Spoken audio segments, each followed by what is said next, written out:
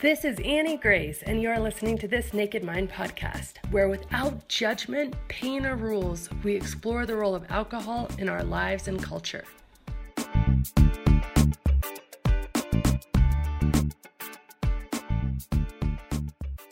Hi, this is Annie Grace, and welcome to This Naked Mind podcast. And I am here with a special guest, Ruby, author of Sober Curious. Welcome, Ruby. So good to have you here. Hi, Annie. It's so good to be here too. Thank you for having me.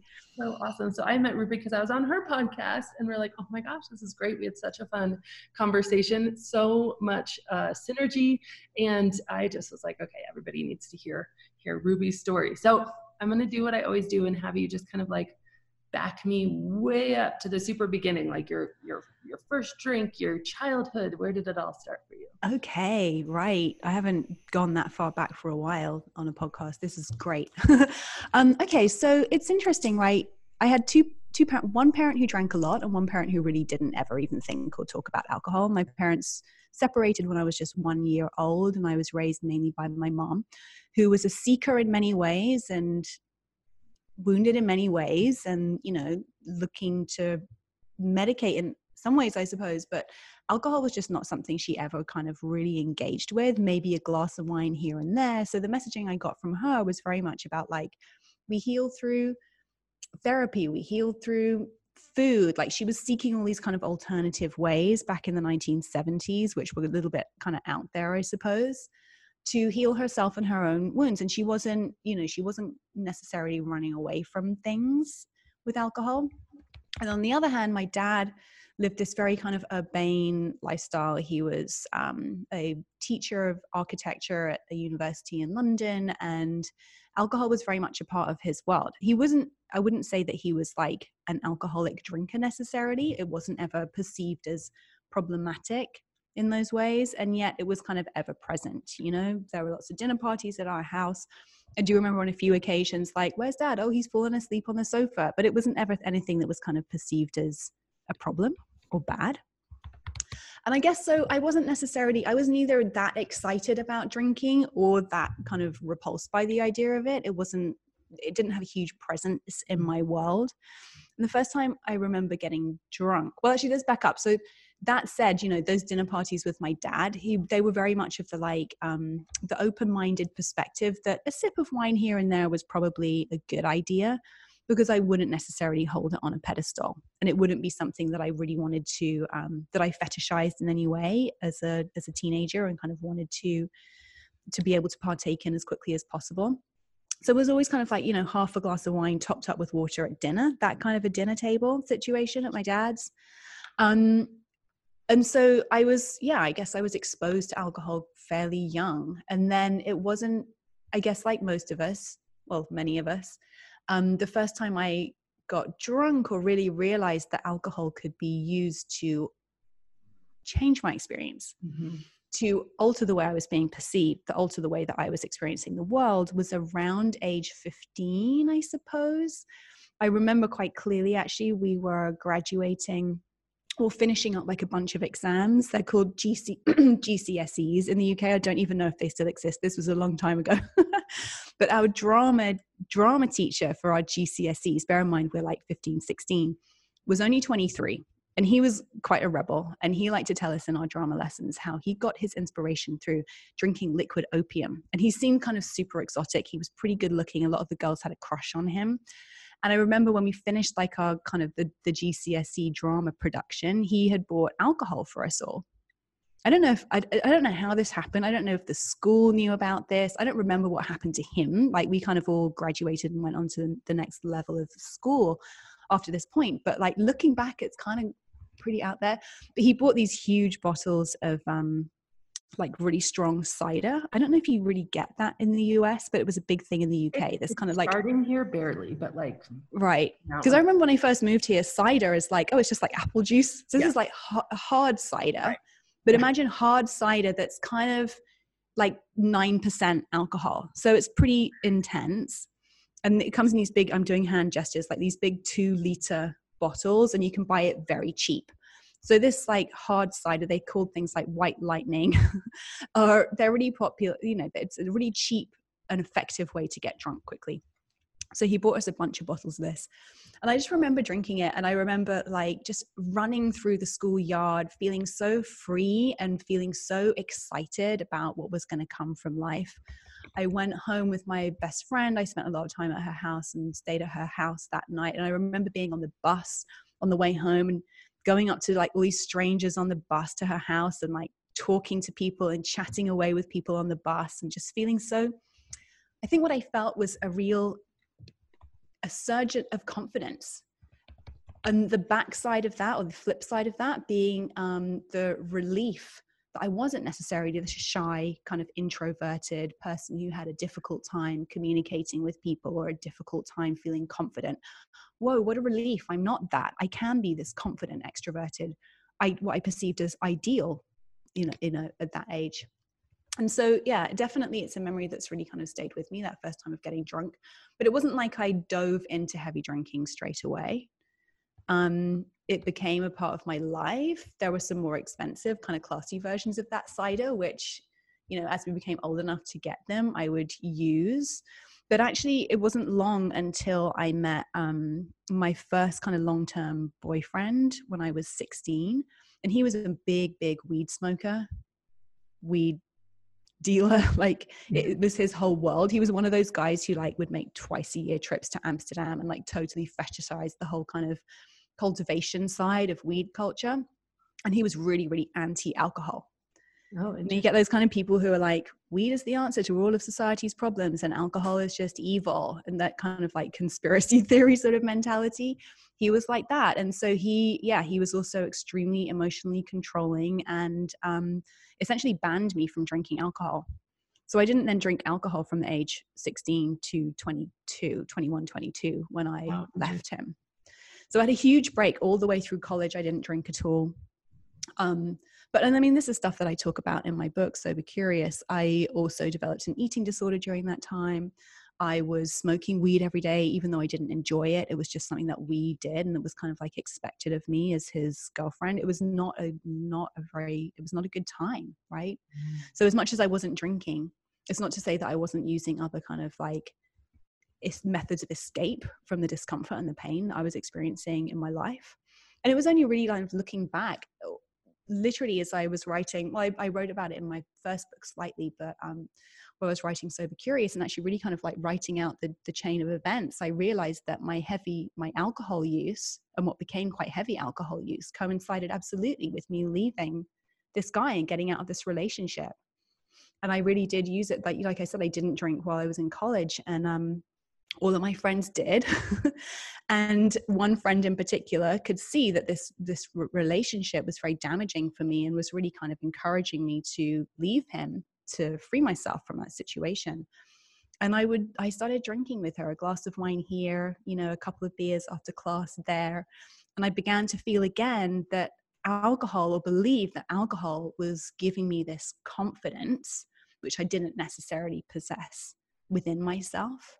And essentially it was like I went on vacation with this friend, much to his disgust. When we finished our college degree, we went on holiday and drank heavily throughout the entire holiday. And I wound up, sleeping with some guy on this holiday. And for me, that was the perfect excuse to leave the ex, because I knew that none of this is behavior that I'm particularly proud of. But at the time it was a real, I was able to come back from that vacation and tell him I cheated on him. So he kicked me out, and that was the end of that relationship and the beginning of my relationship with alcohol as this kind of like trusty crutch that would give me confidence, that would free me to be who I quote unquote really was. Then went into a career in magazine journalism in the UK, which is, it's a very boozy industry. I mean, it's similar. You come from a marketing background. They're kind of like interlinked industries in a way. And just a lot of the socializing that happens in those circles is very alcohol heavy. And so, it just became very much a part of my personality in terms of my career and who I was career-wise. So it's kind of a potted history. Yeah. Wow. And so you were, that just, of course, has to bring to mind Bridget Jones' Diary, because I just imagine like all the boozy. Yeah, totally. Well, I mean, for people who are unfamiliar, those books by Helen Fielding kind of satirize the idea of this like independent although she's not particularly independent or feminist, but she's not by choice necessarily, but, you know, woman for whom alcohol is a passport to glamour, a passport to being confident with men, a passport to being sexually attractive. And those are all things that I also leaned on alcohol for during my 20s as I came out of that very damaging relationship. Bear in mind, age 16 to 22, so much of my development as a woman had been stunted. And I didn't really know how to behave as a sexual being. I didn't really know how to behave in my body. I was recovering from an eating disorder. And that's something else that I've heard, and I'm sure you're familiar with this too, but that actually eating disorders and alcohol abuse are very, very linked. And that is something I hadn't really realized, that actually I just replaced that one coping mechanism with the alcohol, pretty much literally one door closing, another door opening as I left that relationship. That's so interesting. And how do you feel like what very practically have you done now to kind of overcome that, specifically, you know, in the sense of like not feeling comfortable in your own skin? And do you feel like then once you stop drinking, you've had to do all this work to really get to a point where you're comfortable? Or was it really that you just sort of recognized, oh, well, I was anyway, and I just didn't notice it? Well, I mean, yeah. Kind of how long have you got?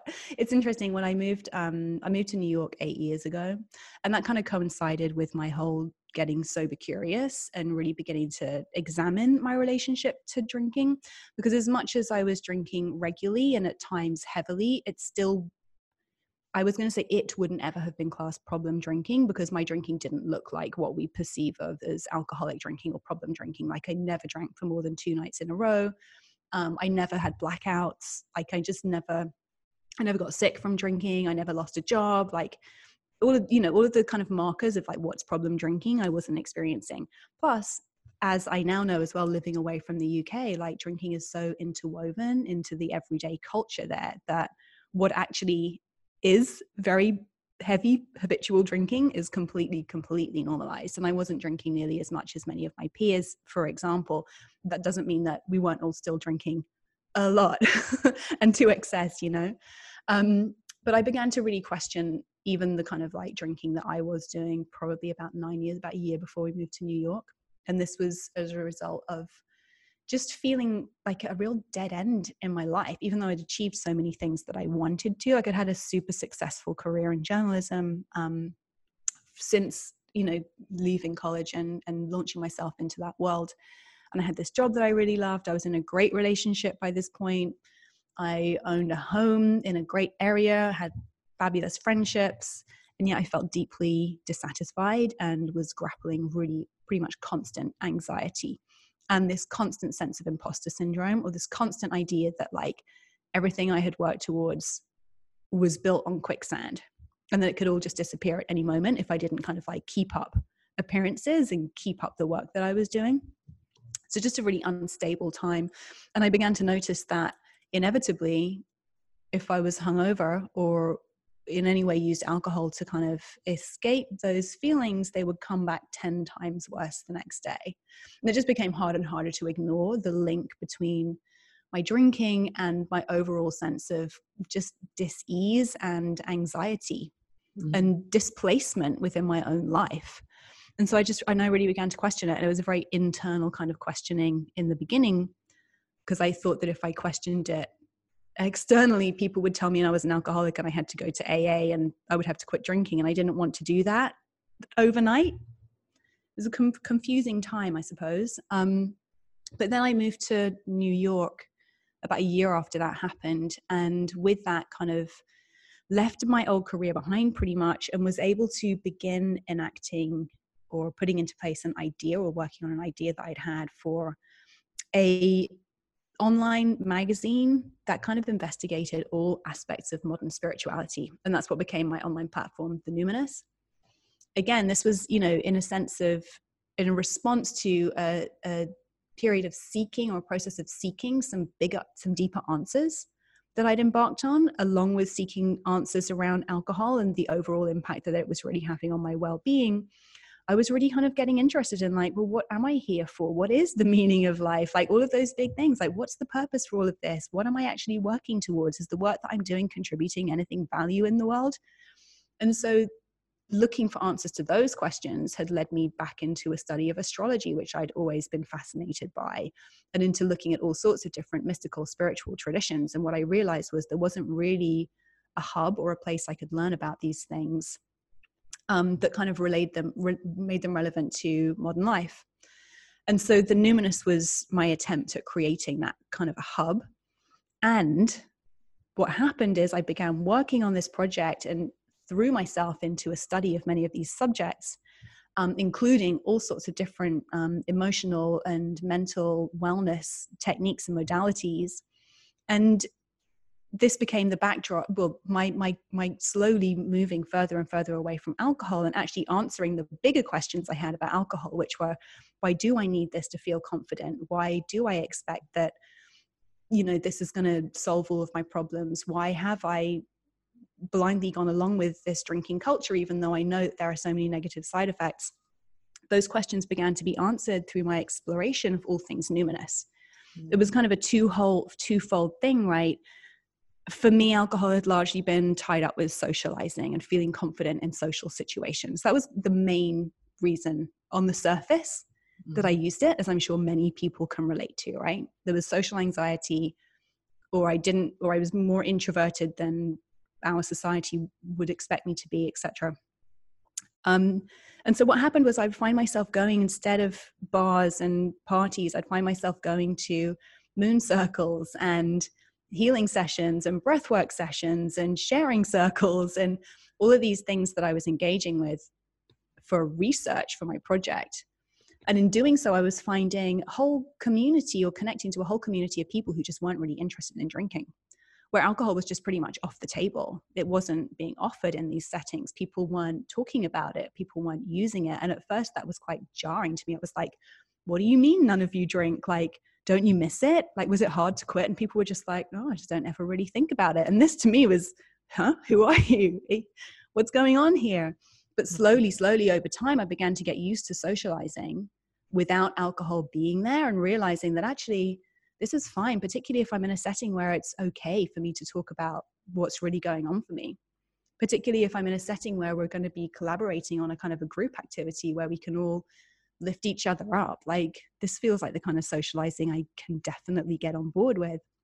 And then the flip side to that was that I was also, through some of the healing modalities I was being exposed to and experimenting with, actually starting to address some of the deeper seated insecurities, cause reasons for my insecurity, reasons for my lack of confidence, some of the much more, uncomfortable feelings around my parents' divorce, around all the sorts of things that had just been shoved under the carpet, even the kind of like ancestral stuff that I was becoming aware that I was carrying for each of my parents, like just looking at those deeper things that were at play.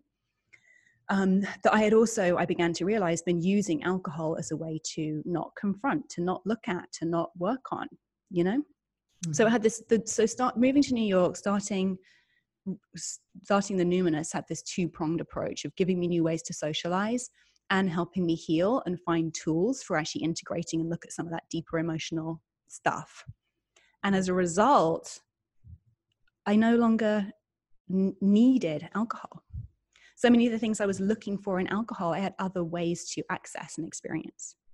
And so it became, I think, a very, the path that I walked, which is kind of what I talk about and guide people through in Sober Curious, became what feels to me now, like almost 10 years on, a really sustainable approach to quitting drinking.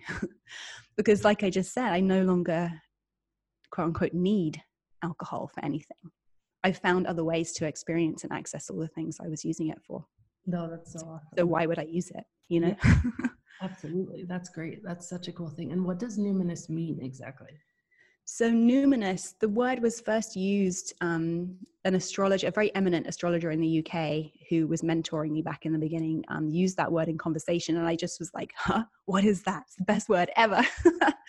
And it's spelled like luminous, but with an N. And she described it as meaning that which is unknown or unknowable. And for me, it just speaks to anything that comes within the realm of human experience that we can't necessarily define with words.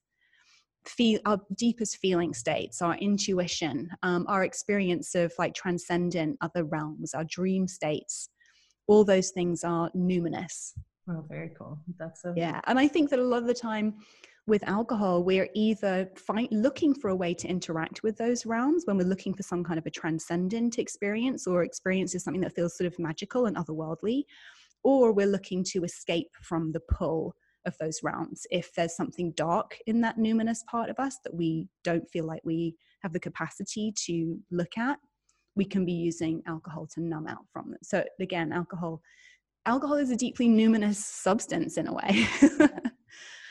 Yeah, it does all sorts of things that we don't really realize or aren't even aware of. And exactly.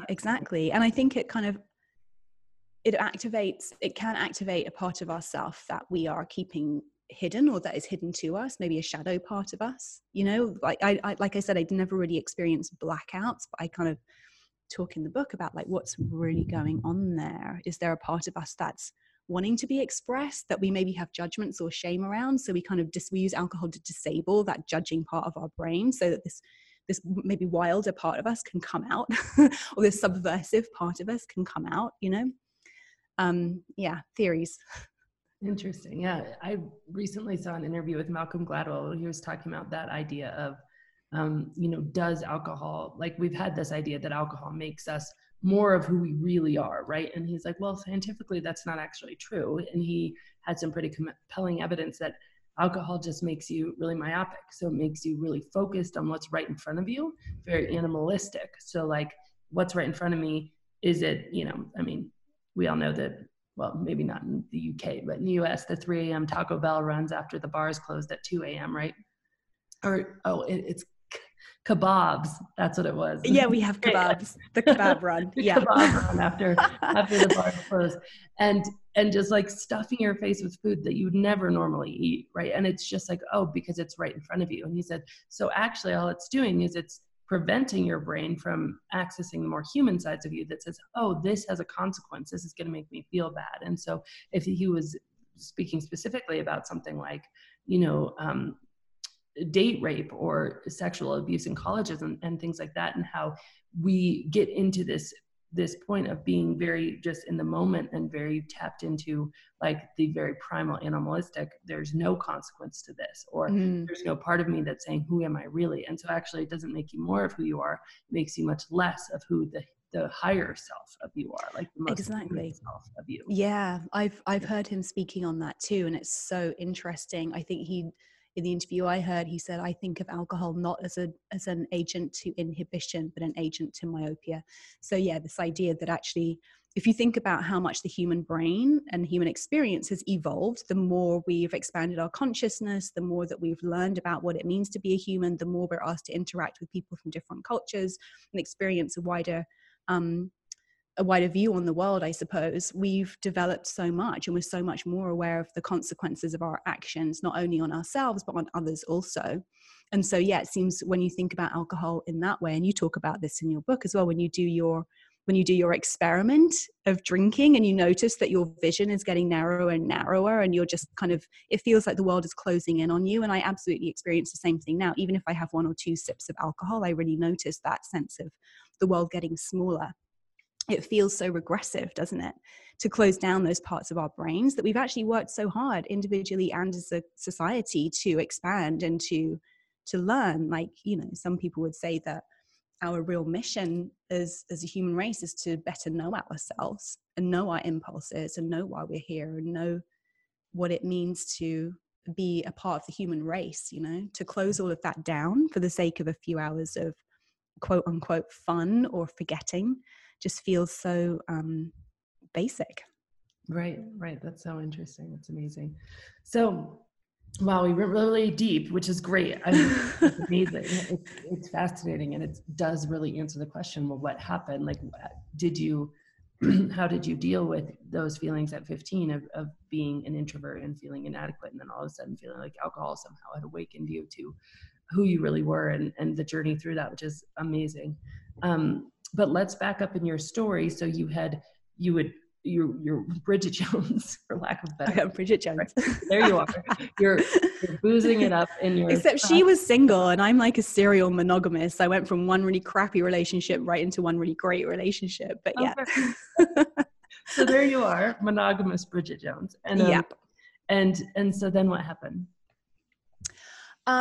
What you mean in terms of how did I actually practically start addressing it? Yes. And what were sort of the moments where you're like, okay, like this is, worth addressing, right? Yeah. Okay. Well, there was one that really get curious. Ruby? Yeah, there's one. I mean, I guess the curiosity had been there on an almost subconscious level. There was just a numinous sense of unease around alcohol, and yet no kind of like cognizant kind of capacity or understanding of like why that was. I was just kind of still blindly going along with it because it's like what literally everybody in my world was engaging in. It's just what we did. But I remember in my magazine job at the time, I got sent to cover this yoga retreat. This is the kind of amazing cushy job I had that I wasn't happy with and couldn't work out why I wasn't happy with it and all this stuff. But anyway, I got sent to cover a yoga retreat, and it was in Ibiza of all places, which you may or may not know is kind of like known as the party capital of Europe. And I had spent many summers there, getting very drunk, getting very high and having a ball, but it was very much that kind of a hedonistic place. And I went on this yoga retreat, and it was Kundalini yoga. Are you familiar with Kundalini yoga? Very vaguely. I've never done it myself. I'm curious though, for sure. It's actually a lot of I know a lot of people who've had addiction issues find it to be very helpful. It can very quickly shift your energy, and it can very quickly, it can be very enlivening as well. And it kind of gives you a natural high. However, so this is a Kundalini yoga retreat, but it's also very, very strange. Like you'll do things like laugh for half an hour or like do all these strange breathing exercises with weird hand movements. And it's very odd. So part of it is getting out of your comfort zone as well. It's a kind of destroyer of the ego, let's say, because you just have to make yourself look completely weird. Anyway, I went on this yoga retreat, and there was no alcohol served. And I was there with strangers in Ibiza doing this kind of crazy, weird yoga for the whole weekend. And I remember thinking, okay, there's no alcohol, fine. And then on the last night we went out for dinner. And again, nobody ordered alcohol. And I was quite antsy at this stage. I was like, we're not on the retreat anymore, and we're at dinner and no one's ordering wine. And I was very curious about how strong my desire for a drink was and how obsessively I was thinking about it. It was like, this is interesting. Okay, when it's not there, it appears I am very attached to it, even though I didn't consider myself to be addicted at that point. So that was kind of an interesting point. But the biggest revelation was traveling home that Sunday or whatever, and then going to work the following day and feeling so excited about seeing my colleagues and feeling so just overjoyed that I had this brilliant job and feeling really kind of like committed to doing a great job that week and really excited about getting into my inbox and like whatever work I had. And I was just like, this is insane. Like the level of optimism and enthusiasm and hope that I have after a weekend of not drinking. And then it was very clear. This is the first weekend I hadn't had any alcohol since I was probably like 22, probably in about 12 years. And it was like night and day, considering my usual Monday morning was like, here we go again. Oh, what problems are going to have this week, or like what's going to come up, or like, oh my God, I have to listen to so-and-so talk about her weekend again. How boring, just the difference in my mindset. It was really, really hard to ignore.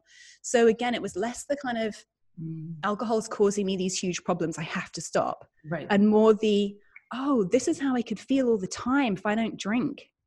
Like maybe all of that dissatisfaction I'm feeling with life, maybe all of that lethargy, maybe all of that kind of sense of being trapped is actually a result of this cycle of drinking that I've been engaging in. What if on the other side of that is actually this naturally buoyant state of like an ability to enjoy my life as it is. So that's what really planted the seeds of curiosity. It was more about like, how good could life get if I wasn't drinking? And then of course, cue like 9-10 years of working that out.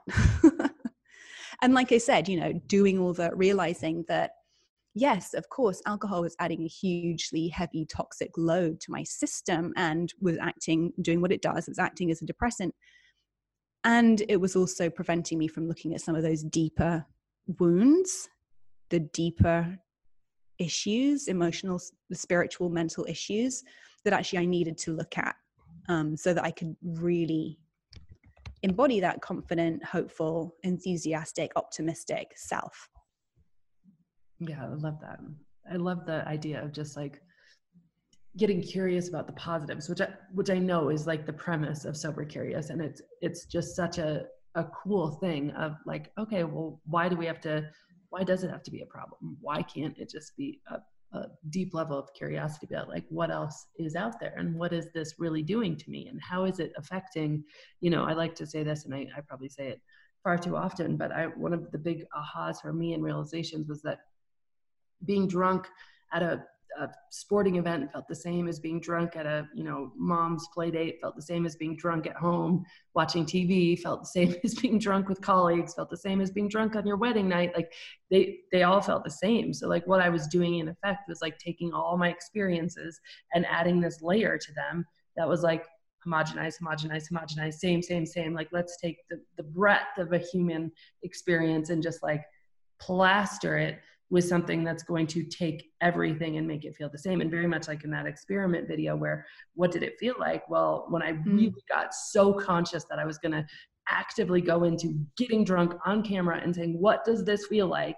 It did. It felt like the room got fuzzy, my perceptions. I could feel my senses dulling. I could feel my awareness of, how you can be aware of noises and feelings and touch and smell. And actually that's such a cool mindfulness technique to like do that. And all of those were like coming inward and feeling less. And I could feel just like, it's like the edges were getting soft. And I was like, yeah, this is what it feels like. And it doesn't necessarily matter what my external circumstances are. And so now, and just the curiosity to be like, what would it feel like? And when was the last time? I mean, I remember there being alcohol at every funeral I was at, every baby shower I was at. I remember there being a baby shower after I stopped drinking, and maybe I was just more aware of it at this point, but they literally had taken the baby bathtub, which was a gift, and filled it with beer.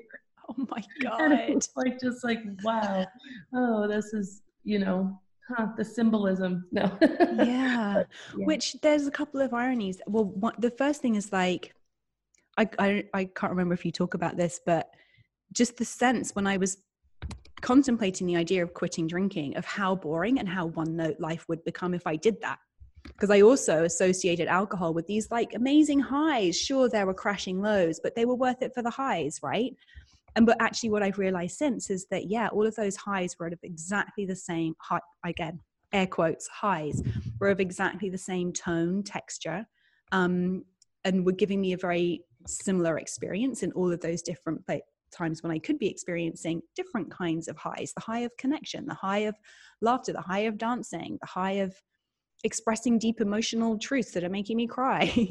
And the other thing as well, I think, is like, when I think about the positives of not drinking, they're not necessary. It's not all about like being happy all the time or feeling contented or confident all the time. Like for me, the positives and the highs include feeling really depressed, but knowing exactly why I feel really depressed, or, experiencing anxiety and noticing what actually helps to ease that anxiety, the actions that I need to enact to really truly kind of address my anxiety.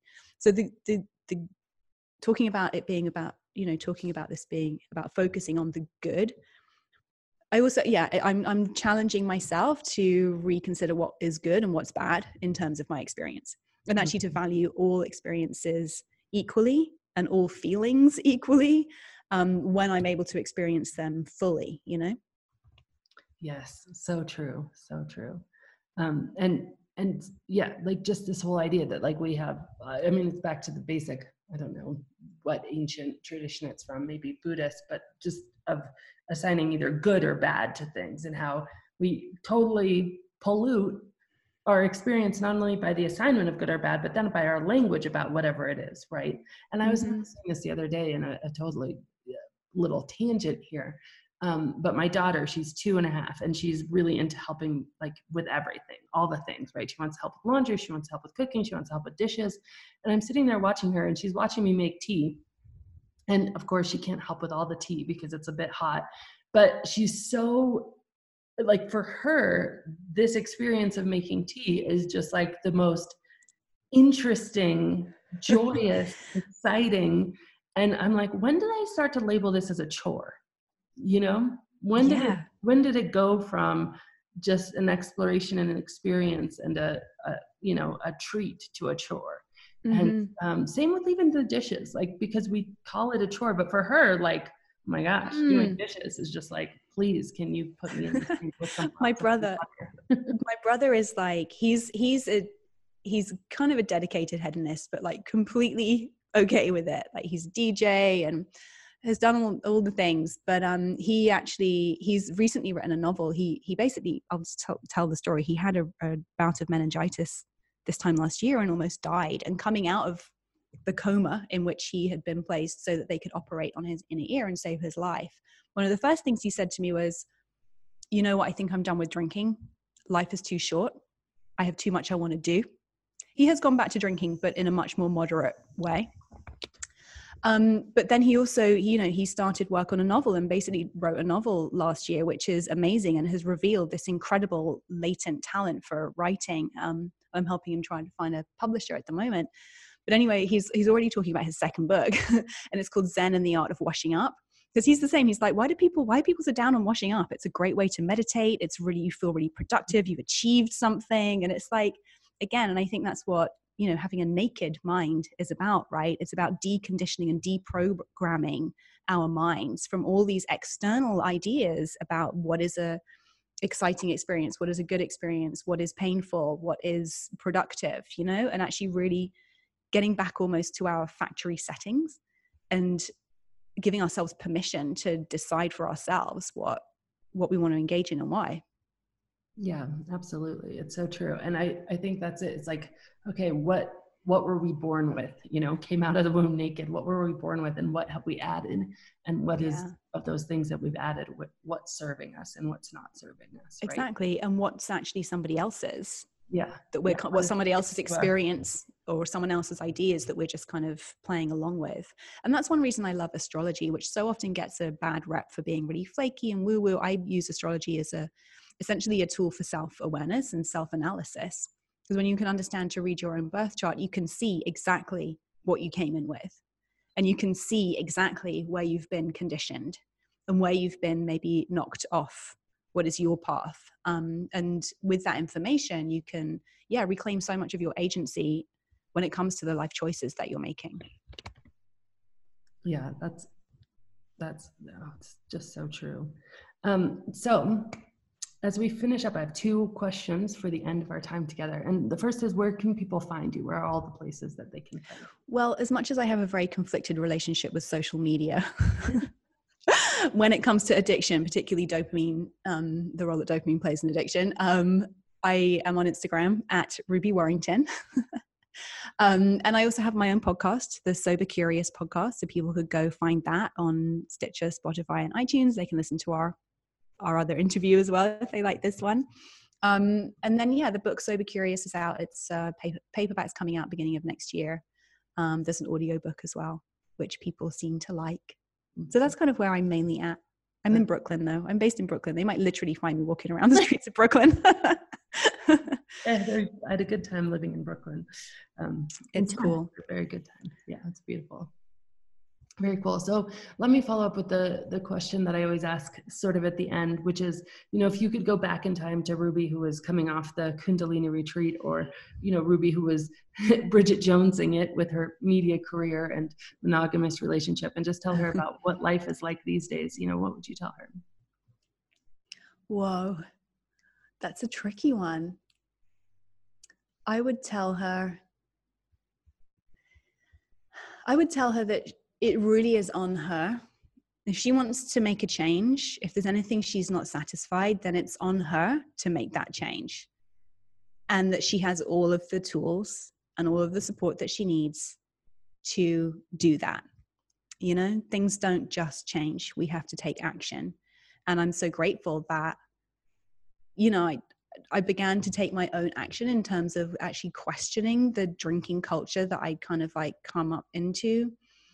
But I'm also grateful that the universe kind of gave me a nudge and helped me move to America, because honestly, I think my experience of living in America has really helped me to, open my mind, to feel like more accepted about who I am. It's been a very expansive experience for me. So, but yeah, not without a lot of action and risk taking and leaning into discomfort on my own part.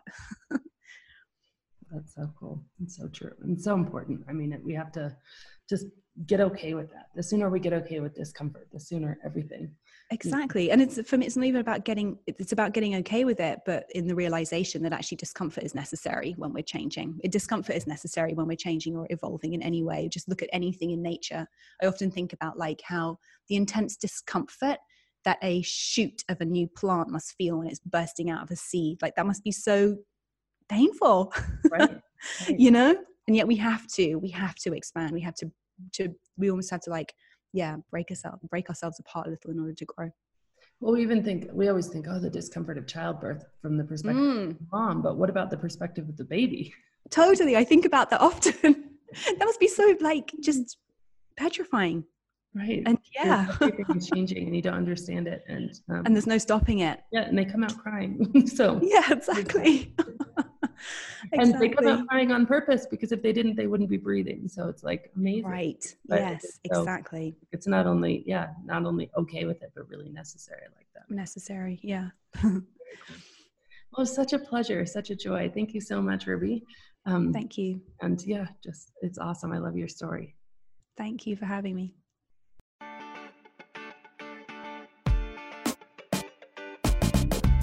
Let me ask you a question. What is better than change? Lasting change, of course.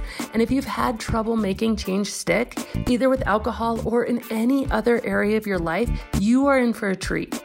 I created the 100 Days of Lasting Change to ensure that we don't just change for a moment, but we truly transform for a lifetime.